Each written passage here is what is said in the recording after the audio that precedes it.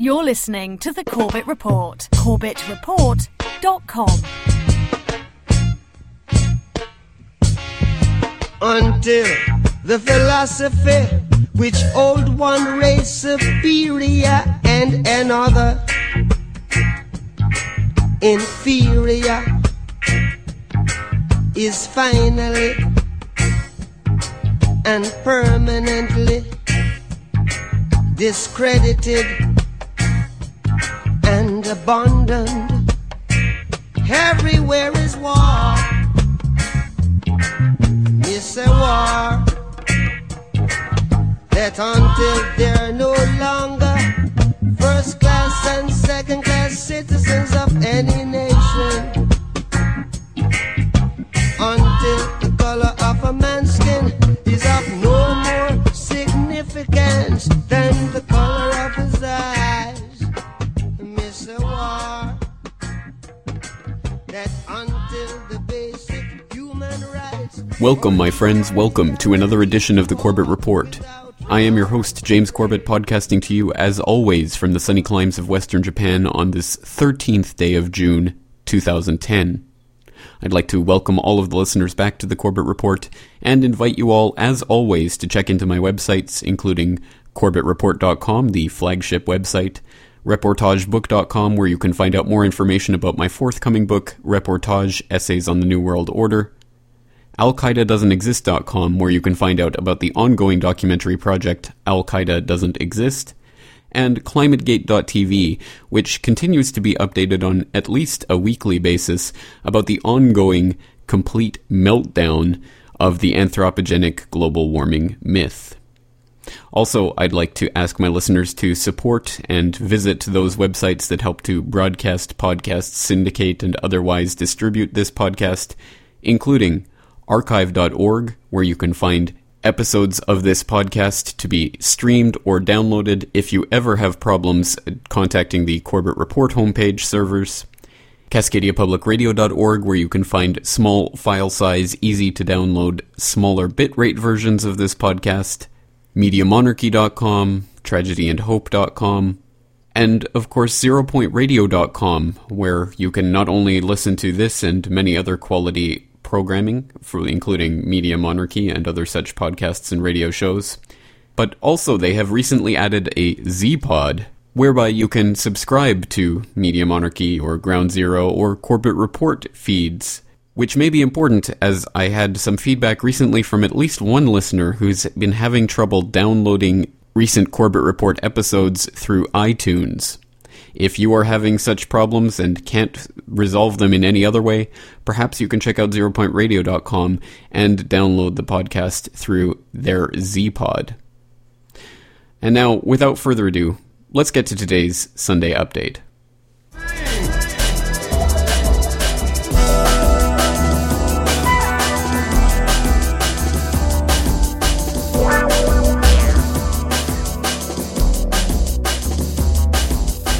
This is James Corbett of CorbettReport.com with your Sunday update for this 13th day of June 2010.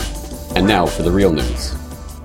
Making headlines this week, the newly elected Cameron government in the UK is already coming under fire for the decision of Environment Secretary Caroline Spellman to grant approval for field trials of genetically modified potatoes in Britain. The trials will be testing potatoes that have been genetically modified to resist certain types of potato blights. The intense criticism of the decision comes as bad news continues to emerge about the health effects of genetically modified foods. A recently conducted Russian study into the effects of GMO foods on animals has further strengthened previous studies that show a link between consumption of genetically modified foods and long-term sterility. The study tested the effects of GM soy on hamsters and discovered that declines in fertility and child mortality amongst hamsters fed GM soy increases each generation, with the third generation of test animals being completely sterile. GM soy-fed hamsters also had a 5-fold higher infant mortality rate and other mutations, including hair growing inside their mouths. The big biotech companies have long been accused of attempting to suppress studies that show the ill effects of GM foods, and such suspicions were confirmed last month when it emerged that a powerful agribusiness lobbying organization had worked intimately with the UK government to shape a report on the effects of GM crops.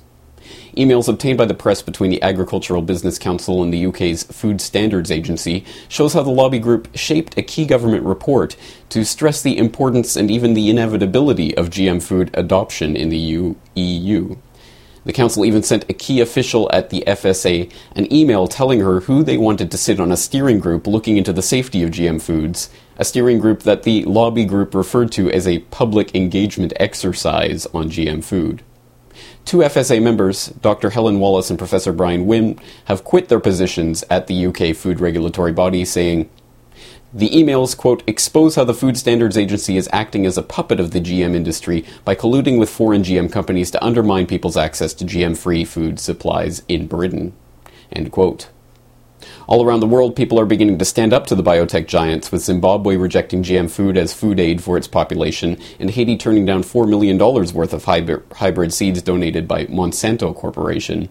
Shuneso Pepreki, a soil scientist at the University of Zimbabwe, addressing the government's refusal of GM food aid, said, quote, "Just because we are hungry does not make us accept food which we do not like," end quote. Also this week, BP is facing yet more negative publicity as even corporate-controlled media outlets start exposing the illegal tactics that the company has been using to try to keep the press from reporting on the full scope of the oil spill in the Gulf of Mexico. Every security guard here has given the instructions to every single news crew. You can be with outside of 100 yards of the workers along the boom. And who's saying that? Because nobody can tell me, unless you're the Jefferson Parish Sheriff's Office, you're the Coast Guard, or you're the military, can you tell me where to go on this public beach? I can tell you where to go because I'm employed to keep this beach safe. And right now, those are my instructions. I have to keep the workers safe as well. I'm going to go and try and talk to a worker under the tent. Can I do that? No. He's on a break. You are not allowed to interview any workers. The workers can talk to the media, according to the BP CEO 2 days ago. That word still hasn't trickled down to you all? We've already heard that one, too. Yeah. What do you mean you've heard that one? It's true. The email did not explicitly give you permission to do that. There are quotes from Doug Suttles that say no one has been barred access to talk to the media, and that it's a misunderstanding, and the word hasn't trickled down to all the appropriate channels yet. That's what he said 2 days ago. So 2 days later, that word still hasn't trickled down. The word has been briefed to us. By whom? Who's briefing you all? That's not important right now. Well, if you're telling me that I can't do it, it's important that I know who's briefing you. What's important right now is you cannot talk to the workers. You're interfering with their jobs right now. If there's somebody on break, I'm interfering with his job? Yes. You're interfering with his rest.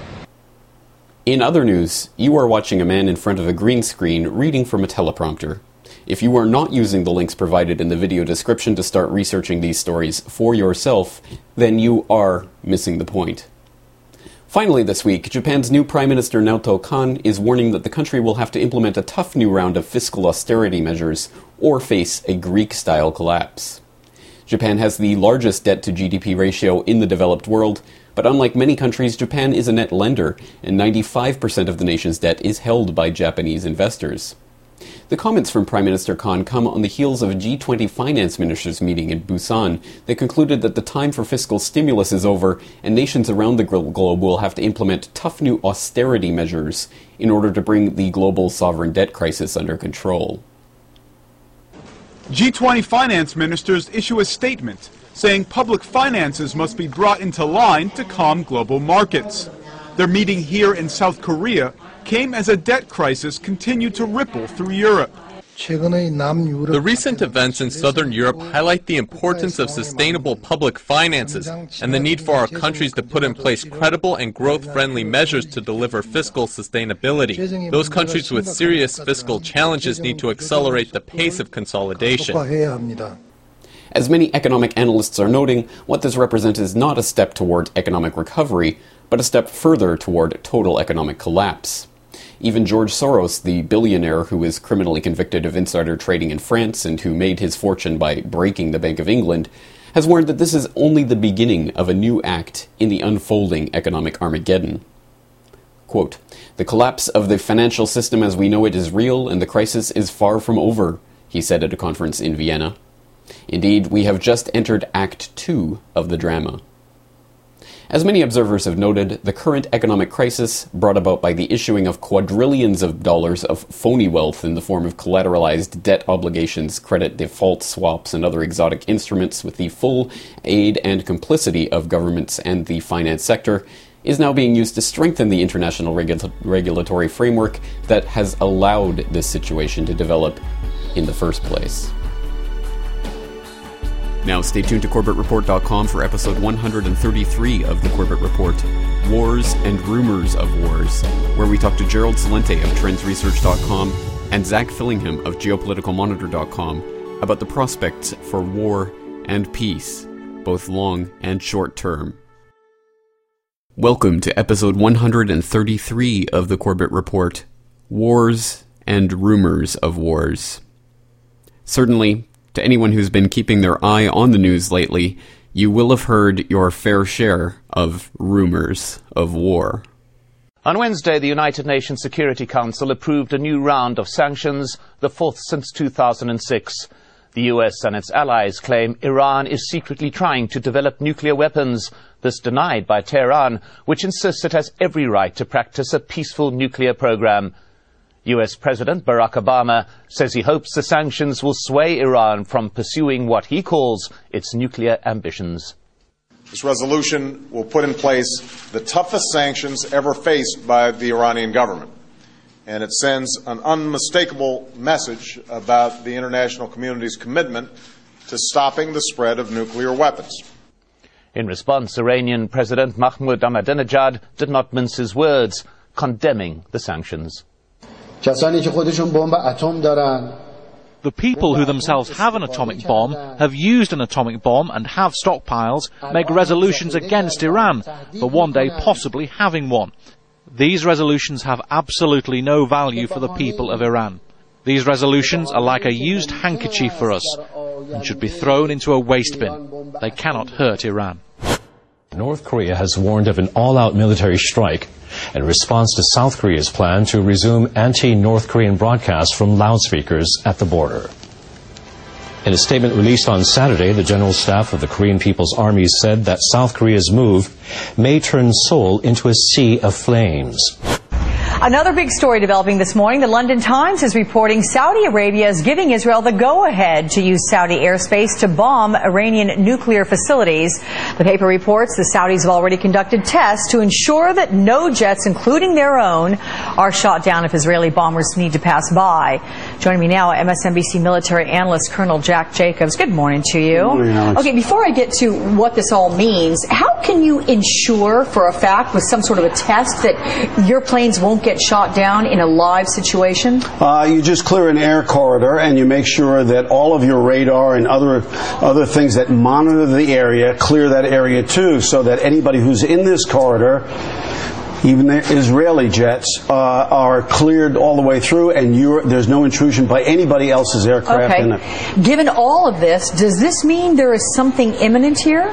Well, it may not be imminent, but the only way that you can get from Israel to Iran is through Saudi Arabia. We've got a map that shows that. There's no way that you can get from Israel to Saudi Arabia to Iran without clearing through Saudi Arabia, unless you're going to go all the way around, and that's too difficult. If you want to conduct a preemptive strike on nuclear facilities inside Iran, the quickest, easiest, and best way to do it is right through Saudi Arabia. And apparently this particular move has gotten the backing of the U.S., but would Israel consult with the United States before taking any sort of action? Well, you can bet that they will. Let me tell you a real quick story. This is about over 20 years ago when I was still in the Army.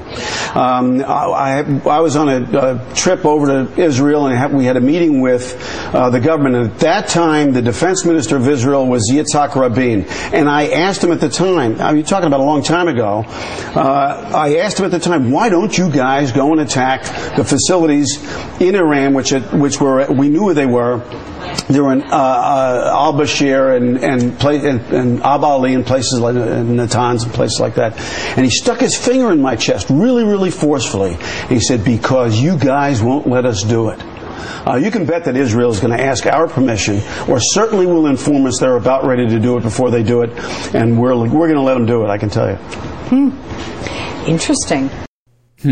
Interesting indeed, isn't it? Especially interesting how people are talking about the possible onset of World War III in such a calm and collected manner, and so forcefully behind what will undoubtedly be a worldwide conflagration of unimaginable pain and misery for so many people. Oh, interesting, isn't it? Yes, well, as I say, for anyone who has been keeping their eye on the news lately, it would have been impossible to have missed all of the various saber-rattling that's going on in so many different ways, in so many different locations right now. And unfortunately, things only seem to be intensifying. Because just when you thought that the ridiculous war rhetoric and propaganda and run-up to war couldn't get any more ridiculous, it does. Neocons claim Osama is a guest of Iranian government. From Kurt Nimmo, it's an urban, or in this case rural, myth that refuses to die. Osama bin Laden is alive and living under the protection of our most dreaded enemy, or one of them anyway, Iran. Quoting from UPI, Osama bin Laden and his top aides are hiding in a mountainous town in northeastern Iran, and Turkey knows it, intelligence sources said Tuesday. Turkish Prime Minister Erdogan is aware that bin Laden, his chief lieutenant al-Zawahiri, and 5 other high-ranking al-Qaeda leaders have been living under Tehran's protection for the past 5 years, military intelligence website Debka File reports. A sterling source. Debka File, the Jerusalem-based English-language Israeli open-source military intel website. Debka File, basically propaganda outfit tailored to the demented worldview of American neocons, according to investigative reporter Ronan Bergman. This also serves the propaganda agenda of perpetually warmongering Licudites in Israel who are connected at the hip with American neocons. Both incessantly call for killing grandmothers and grade school kids in some fantastic bombing campaign against Iran. Now, if the Iran war rhetoric doesn't strike anyone as particularly new, that's merely because you've been paying attention, and perhaps even paying attention to the Corbett Report podcast, where way back in episode 2, we talked about the coming World War III war with Iran, and even at that time, 3 years ago, we were noting how the constant rhetoric about war with Iran is designed to wear down the public, that it's almost a war of attrition against the government's own citizens in order for the government to convince those citizens that war will not only be necessary, but inevitable, so that when the bombs start to fall, people will be somewhat resigned to the fact, having seen it coming for so long, and feeling that there's nothing that could be done to stop it. But is there? Are we on some sort of inevitable crash course towards World War III? Is the rising giant of China and Russia going to strike out and test the military might of the declining Anglo-American world order? Or is there some way to prevent and head off at the pass what we see coming towards us? Well, of course, those are questions that, unfortunately, only time will really be able to tell. But as with all things, we can discern future trends from current events. And perhaps there is no one better suited to doing that than Gerald Celente of Trends Research. Of course, people can check out Trends Research at trendsresearch.com or trendsjournal.com. But for those who have been perhaps out of the picture for a long time, Gerald Celente, of course, is one of the world's leading trends prognosticators and has been right so many times about so many things in the past. And he is, if anything, a very straight shooter. So it was with great pleasure that I had the opportunity to talk to him the other day about the possibility, or perhaps the probability, of war with Iran, and what such a war would really mean for the citizens of America and Canada and Japan and Australia, the industrialized G20 nations, as that conflagration spreads out and begins to engulf other countries and economies with it. So let's start today by taking a quick listen to the beginning of my interview with Gerald Celente. This is James Corbett of CorbettReport.com coming to you on this 11th day of June 2010, and today I'm honored to be joined on the line once again by Gerald Celente, the world's leading trends forecaster and the man behind the Trends Journal at trendsresearch.com. For those who have been living under a rock for the past few decades, Gerald Celente has correctly forecast everything from the 1997 Asian financial crisis to the collapse of the Soviet Union, from the 2000 dot-com bust to the recession of 07, the panic of 08, and many other forecasts that have come to pass with stunning accuracy. Mr. Celente, it is always a pleasure to have you on the program. Thank you very much for joining me today. It's always a pleasure being on with you, James. All right. Well, today I wanted to hit on a subject that's been gaining a lot of press lately, and that's the possibility of war with Iran. And this is something that's been on the burner for years now. But the war rhetoric seems to be intensifying, with Bilderberg 2010 apparently greenlighting an airstrike on Iran. And now we see a lot of the pieces of that puzzle falling into place, with the UN Security Council voting in yet more sanctions on Tehran this week. And even the discovery of Osama bin Laden alive and well, and evidently not dead of kidney failure from his years on dialysis in a cave somewhere in Afghanistan. But no, we're now being told he's actually being hosted by, guess who, the Iranian government. Yes. So it certainly seems the possibility for war is there, and the entire region remains a powder keg in search of a match.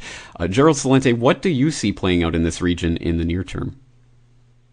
Well, it's playing out in front of our eyes. We saw what happened with the Israeli attack on the flotilla of supplies going into Gaza, and how that was so distorted by the Israeli press and the U.S. media, and how it's being condemned worldwide. And we also have very other interlocking factors that don't seem to be playing into it, but will play a great part in it. And that is the great distraction. We have this massive oil spill in the United States going on, another cover-up, whether they cover up the economy, cover up atrocities, or cover up the damage of the oil spill. It's one cover-up after another. So there's going to become a point when they have to divert the people's attention away from the catastrophes going on at home, be they environmental or economic. And Iran is the perfect straw man for that. I don't know why we hate Iran so much. I know about the hostage crisis in 1978-79, but this is a lot, this is going on a bit too long. What do they want to do, restore the Shah? Or is it that BP needs to regain the oil fields that they overthrew the democratically elected government of Iran in 1953 for that oil? And of course, along with Standard Oil and the United States CIA in coercion with the British spy agency. So what is this all about? It's all about oil. Do you think we'd be in Iraq if their major export was broccoli? So we're looking at Iran as the perfect foil for the failures of the United States and continued aggression by Israel. And I don't want to get any Gerald Celenti's an anti-Semite baloney. I could talk about my country. I could talk about anybody's. If you don't want to listen to what I say, fine. You don't have to believe me. I don't have to believe anybody. We only look at the facts. And the facts are these, James. Israel continues to break international law, whether it's stealing Palestinian land or committing acts of high treason on the high seas. So let's call it what it is. And the United States keeps taking that role in it, and the United States people, by proxy, are supporting these atrocities. So what we're looking at is a continuation of war. And they're going to use a false flag to make it happen. As you point out, now they're telling us Osama bin Laden is hiding in Iran. They're losers. I mean, what did we do? We spent almost $1 trillion looking for this guy already, waging 2 wars in Iraq and Afghanistan. 8 years later, and they still can't find him. They're going to remember George Bush was going to bring him back dead or alive. And by the way, these guys that call themselves commanders-in-chief that have never worn a uniform or fought in one, they're not commanders-in-chief. They're commanders of chumps. And the chumps are the people that support these atrocities. So this is going to be a false flag attack as we see it, that's going to divert the people's attention from the economy that's continuing to collapse, that they keep covering up with digital money not worth the paper it's not printed on, an environmental catastrophe that's going to continue to destroy not only the environment around the Gulf of Mexico, but the people's lives as well. Well, don't hold back. Tell us what you really feel, Gerald. No. Well, again, let's call it what it is. These guys are losers. I just heard Secretary of Defense Gates saying at a NATO conference that we have to show some progress in the next year, or else our publics, that's the language he uses, publics, will lose our support. What, wait until a year? Well, how about this last offensive that they were going to do in Afghanistan that turned out to be a major loser? Did anyone forget that one already? Remember, they were going to take this Taliban stronghold in Marja, and then they were going to move further off or further in and run another major offensive, and they keep losing. They're losers. The American military hasn't won a major war since World War II. That we were having armistice in Korea. There was never a victory.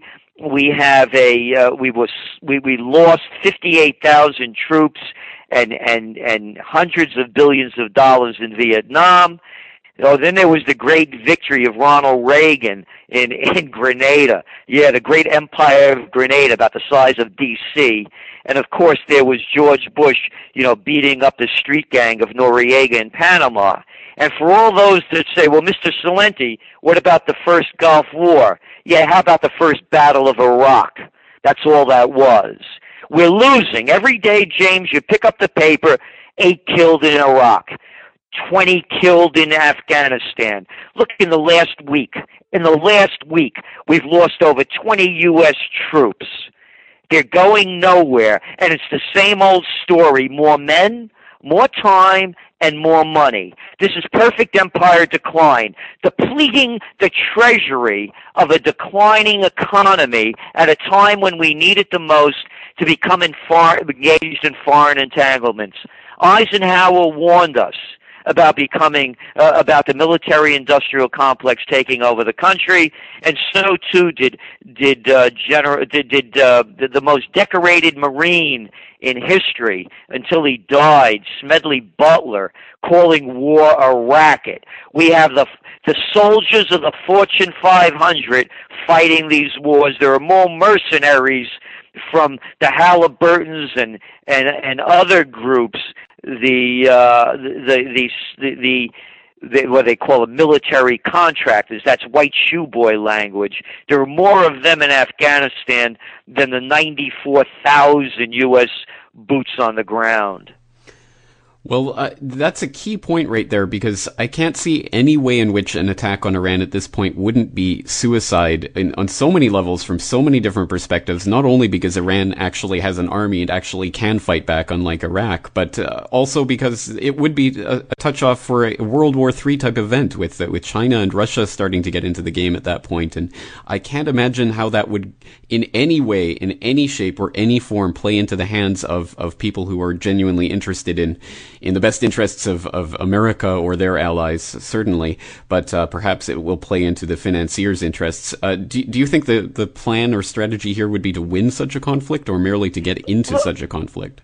Just to get into such a conflict, as you pointed out, these are the Iranians. They're the Persians. Did anybody forget their history? They fought the Iraqis for 8 years, a war, by the way, instigated by Jimmy Carter and Ronald Reagan. Remember that famous photograph of Donald Rumsfeld, that little twit, another one of these swivel chair generals of sorts, that sends other people to go die while they hide behind barricades and bodyguards, giving Saddam Hussein the golden spurs to spur on that war against Iran that lasted for 8 years, and the Iranians lost nearly 1 million people and didn't give up 1 inch of territory. So no, it's going to be a losing war. And let's get this image out of the way also about that invincible Israeli defense. You know, they're not. They lost in Lebanon. Let's call it what it was. You know, and the only reason why they won those other wars is because the United States was so involved in them. If Israel goes into Iran, it'll be the end of Israel and the beginning of World War III. And so what we're looking at is suicide. Again, they keep backtracking on their pledges. We heard from General Stanley McChrystal as Commander-in-Chief or Commander-in-Chump Obama gave him more men, more than 30,000, and ramped up the war, and how they were going to wage this great offensive into Kandahar province. Well, now they're backtracking and say, well, no, it's not going to be an offensive. We're going to win over the hearts of the people through our brilliant programs. You're not going to win over the hearts of anybody. You're occupiers. They want to blow your brains out and get you out of there. How about calling this guy General Stanley McChrystal Meth? Because that's what he must be on. They're killing our innocent men. They're killing our soldiers. They're killing innocent people, and they're losing this war. There is no victory in sight. There won't be. Alexander the Great couldn't beat them.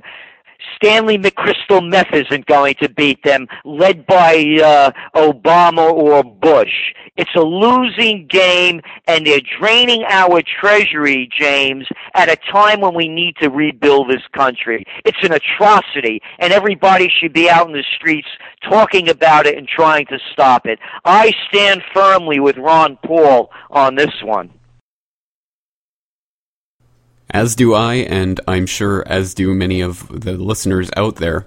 Well, once again, Gerald Celente is available at trendsresearch.com, and I would highly suggest people take a look at the Trends Journal and consider subscribing if you can. And as always, of course, he does offer discounts to anyone who is unable to pay because of their economic hardships. So feel free to contact them and get in touch if you would like a copy of the newsletter but can't afford a full subscription. Also, of course, I would suggest that people go to corbettreport.com and download that interview in its entirety, as it's quite interesting. And Gerald Celente is an extremely interesting person to be talking to and extremely knowledgeable on this subject. And I think he's quite right to bring this back to the economic fundamentals because, as we know, most wars really are about the economy, and they are either benefiting the economy or sending it into a further landslide. And I think there are two ways in which we can look at the economic aspects of these wars, which are beginning to ramp up, and the war rhetoric that's being bandied about. And I think one of these ways that we can look at it is the old way that we have looked at it many times in the past, including, of course, in our episode on Smedley Butler, who wrote that war is a racket. And that's something that I think we do know quite well by now. But for those who don't, or for those who need refreshing about some of the very specific ways in which war is a racket, let's take a listen to an excellent documentary, Iraq for Sale. Pretty much any job that's in the military, there's a civilian contractor right there. Across the board, people lost their jobs. Quartermaster companies, mechanic, any logistics soldiers were involved with, their jobs were outsourced to KBR. But when I could be actively becoming a better soldier and becoming more proficient in my job, instead I'm going to sit up on guard duty, it was devastating. There was so much money being given away over there to contractors. I mean, there were jobs that didn't even need to be there. We'd go into the tent to use our internet, and the woman who would put my name down to assign me to a computer would be a civilian contractor who was making six figures to be over there. Why is she there? Why are we paying this woman to do this? It certainly affected retention.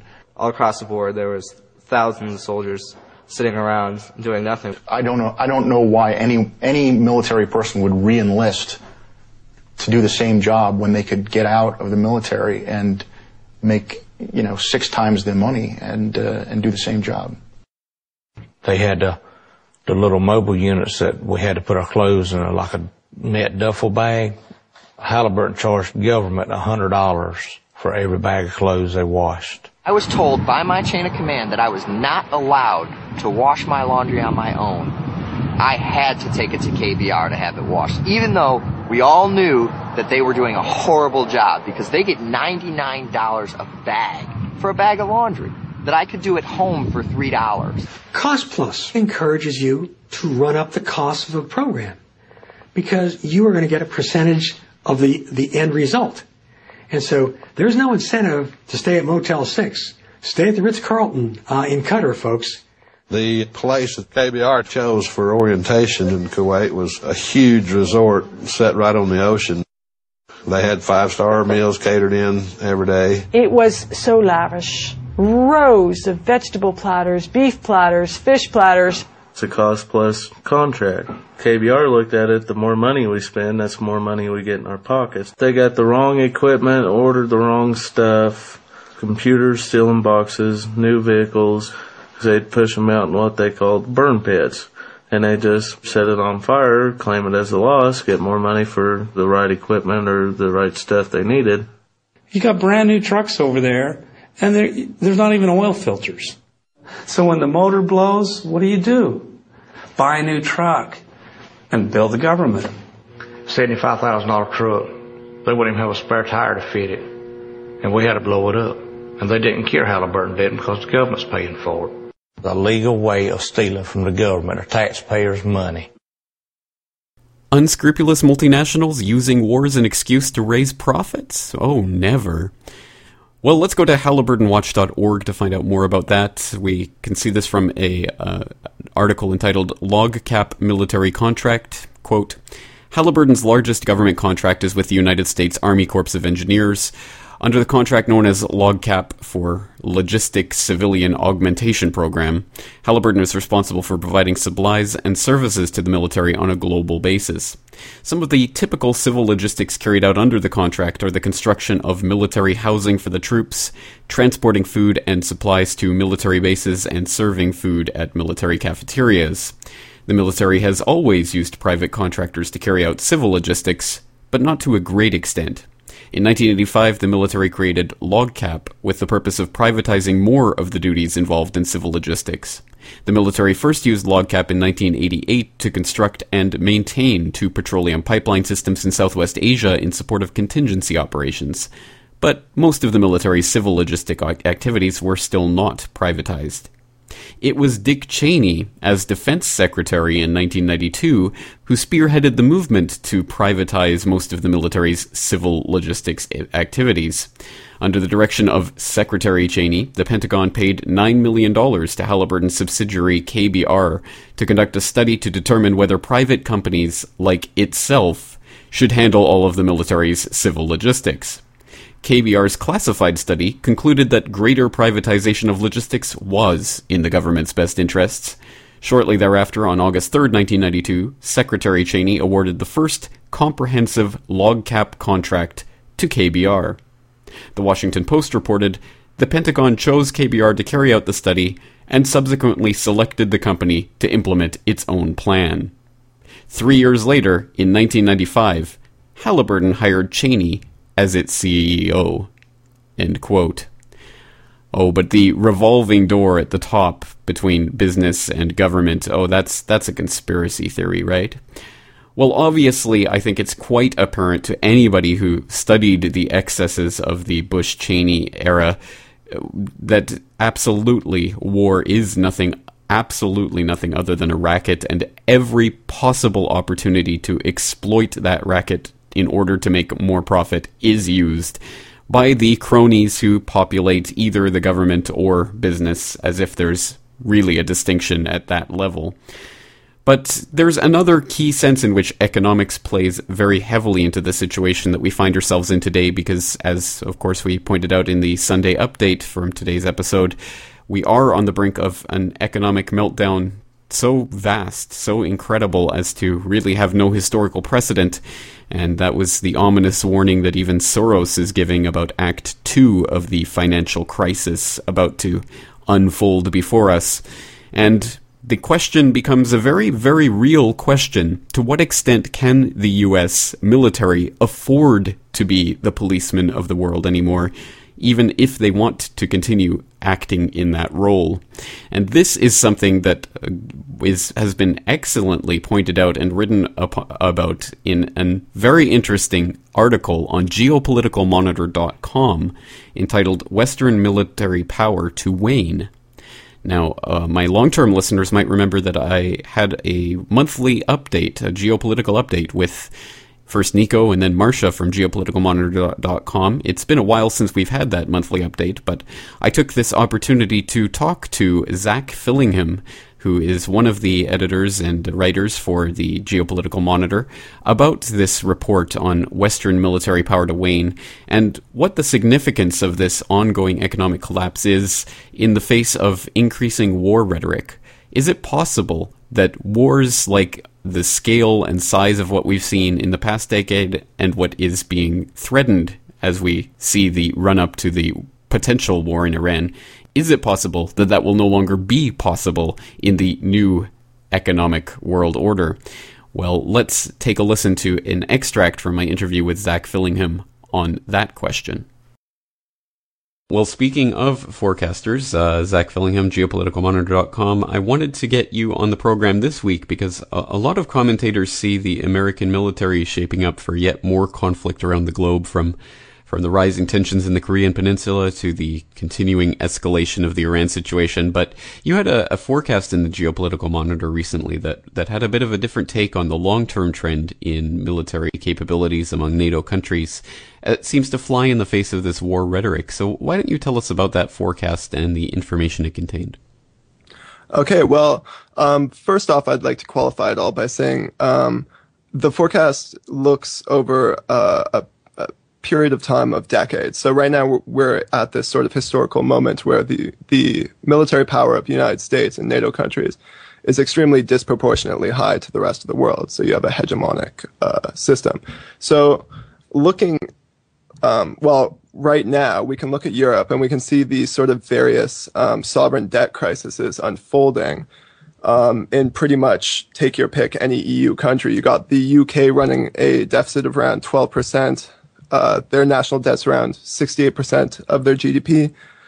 Germany, national debt, 73% of GDP. Also running a deficit. France running a deficit. Italy's deficit is 5.3. So basically you have deficit and debt across the board. In these countries, basically this is going to be a problem that, we're starting to see the effects now, but the problem is not just now. It's going to be over the next decade. So it's going to become a question of what is cut.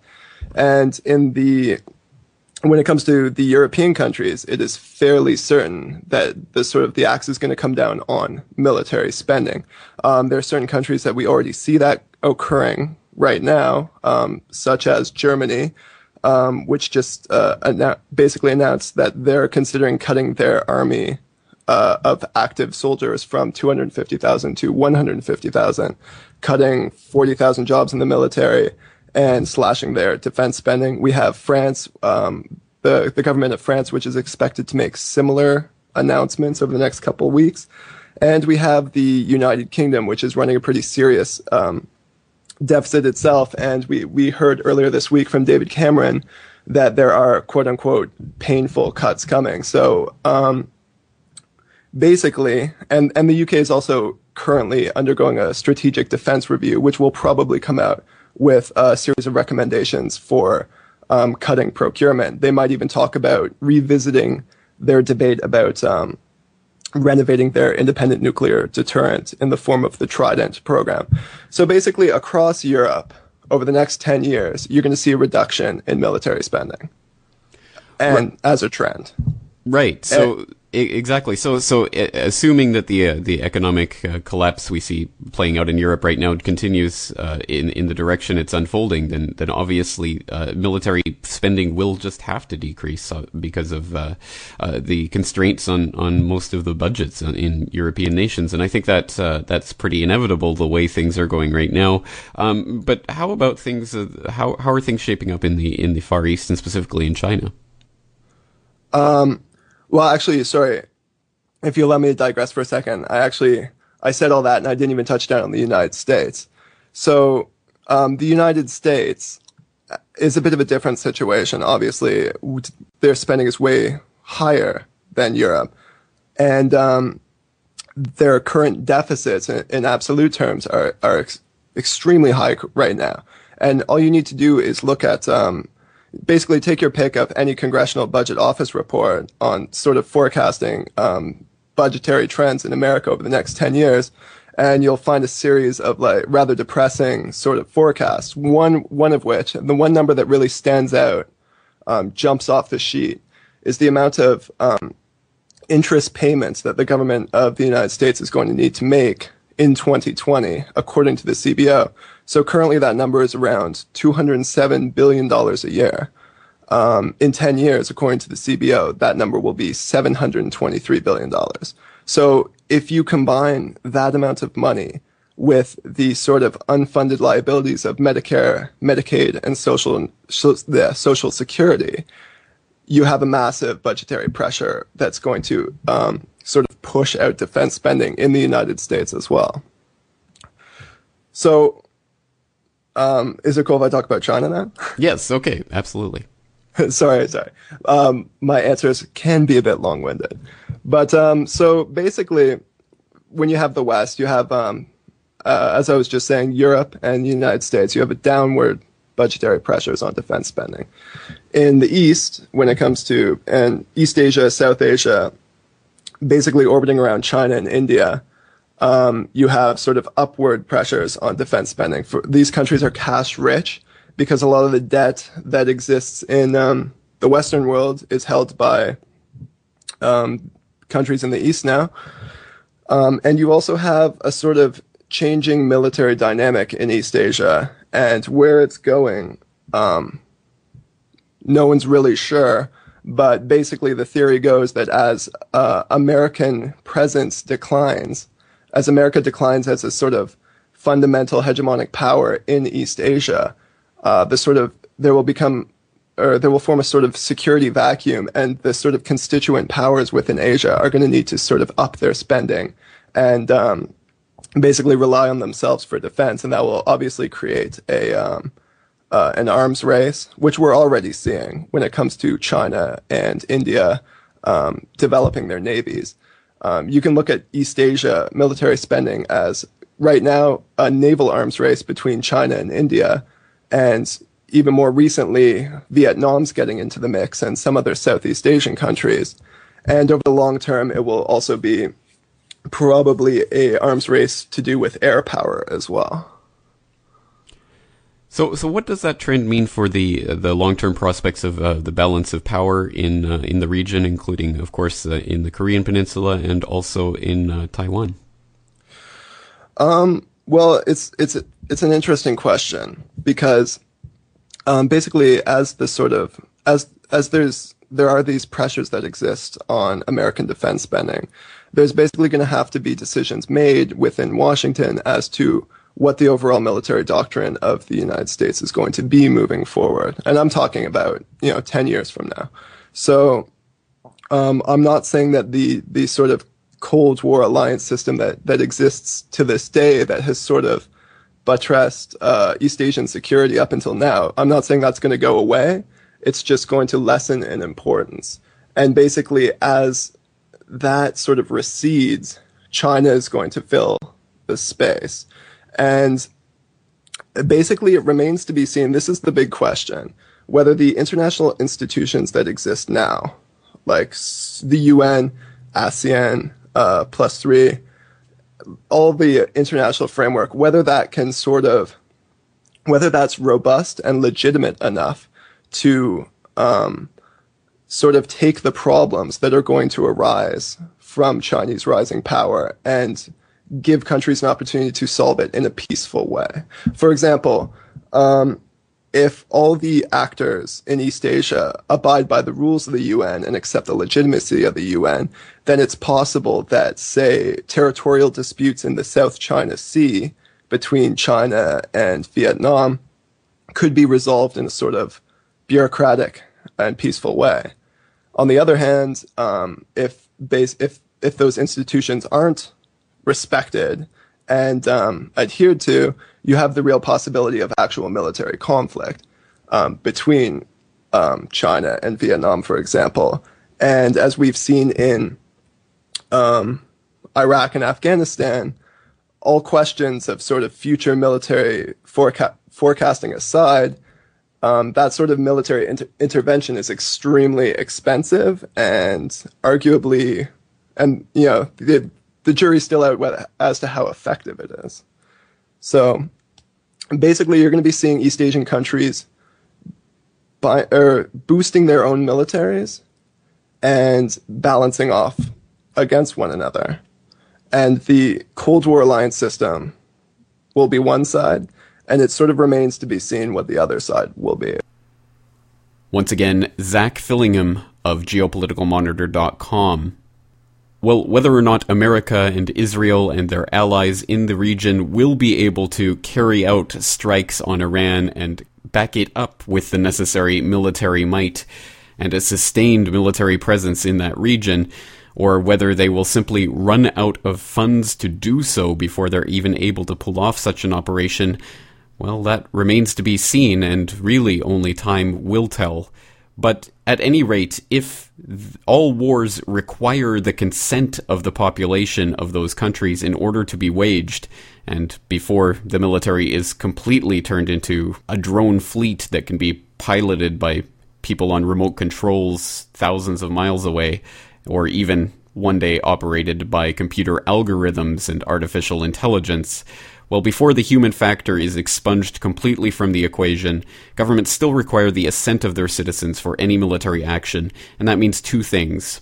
One, whatever they try to pull in the region, there will likely be some type of triggering event, and as we all know, false flags are the order of the day, so we have to be prepared for the eventuality that there will be a false flag to blame on North Korea or Iran or whoever is in disfavor at the moment. And we have to do what we can to raise awareness of this tactic beforehand in order to discredit that trick and to take it out of their arsenal, because it is the most important trick they have in their InfoWar armory. And perhaps the best way that we can counteract that is to simply show people how the trick works and thereby break that tool right in front of their face. And I am honored to see that the When False Flags Don't Fly video that I did around the April 19th anniversary this year has really taken off lately. And as much as it was gaining attention before, it's continued to gain attention and being spread around the web widely right now, and so far has over 45,000 views. So certainly it has touched a chord with people, and I would certainly hope that people out there are continuing to spread that video, as it is the best I've been able to do so far towards articulating what the false flag paradigm is and how it operates, and thereby inoculating people against the ability of the powers that be to use that to stampede us into yet another war. The other tactic or technique or a gun that we have in our InfoWar arsenal is to once again bring it back to what everyone can relate to, the pocketbook. Because people understand that wars mean increased taxes, and they inevitably mean greater government spending. And if we can truly make people understand that they are paying for these wars, and that not only them, but their children and their grandchildren are going into servitude in order to wage wars of aggression around the world, to drop bombs on people who have done nothing towards us, except have the audacity to try to build up perhaps a nuclear program without the approval of Washington.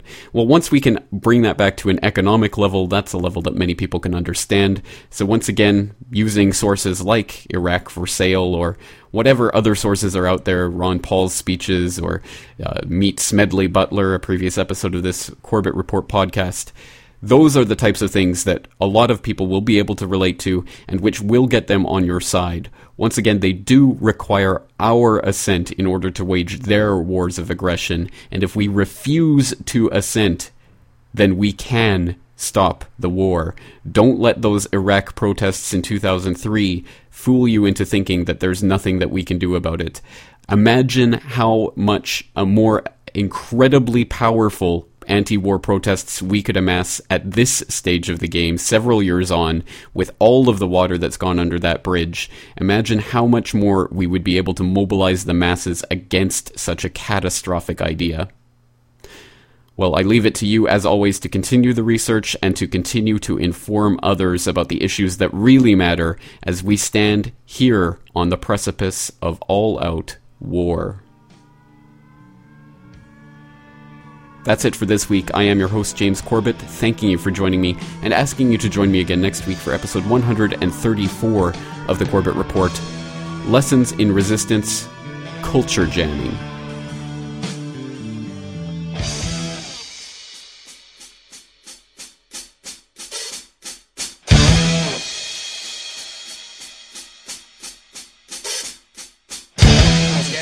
Gathered in their masses,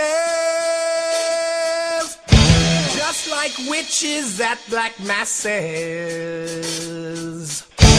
Evil minds that plot destruction,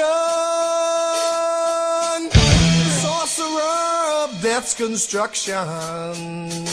In the fields of bodies burning, as the war machine keeps turning.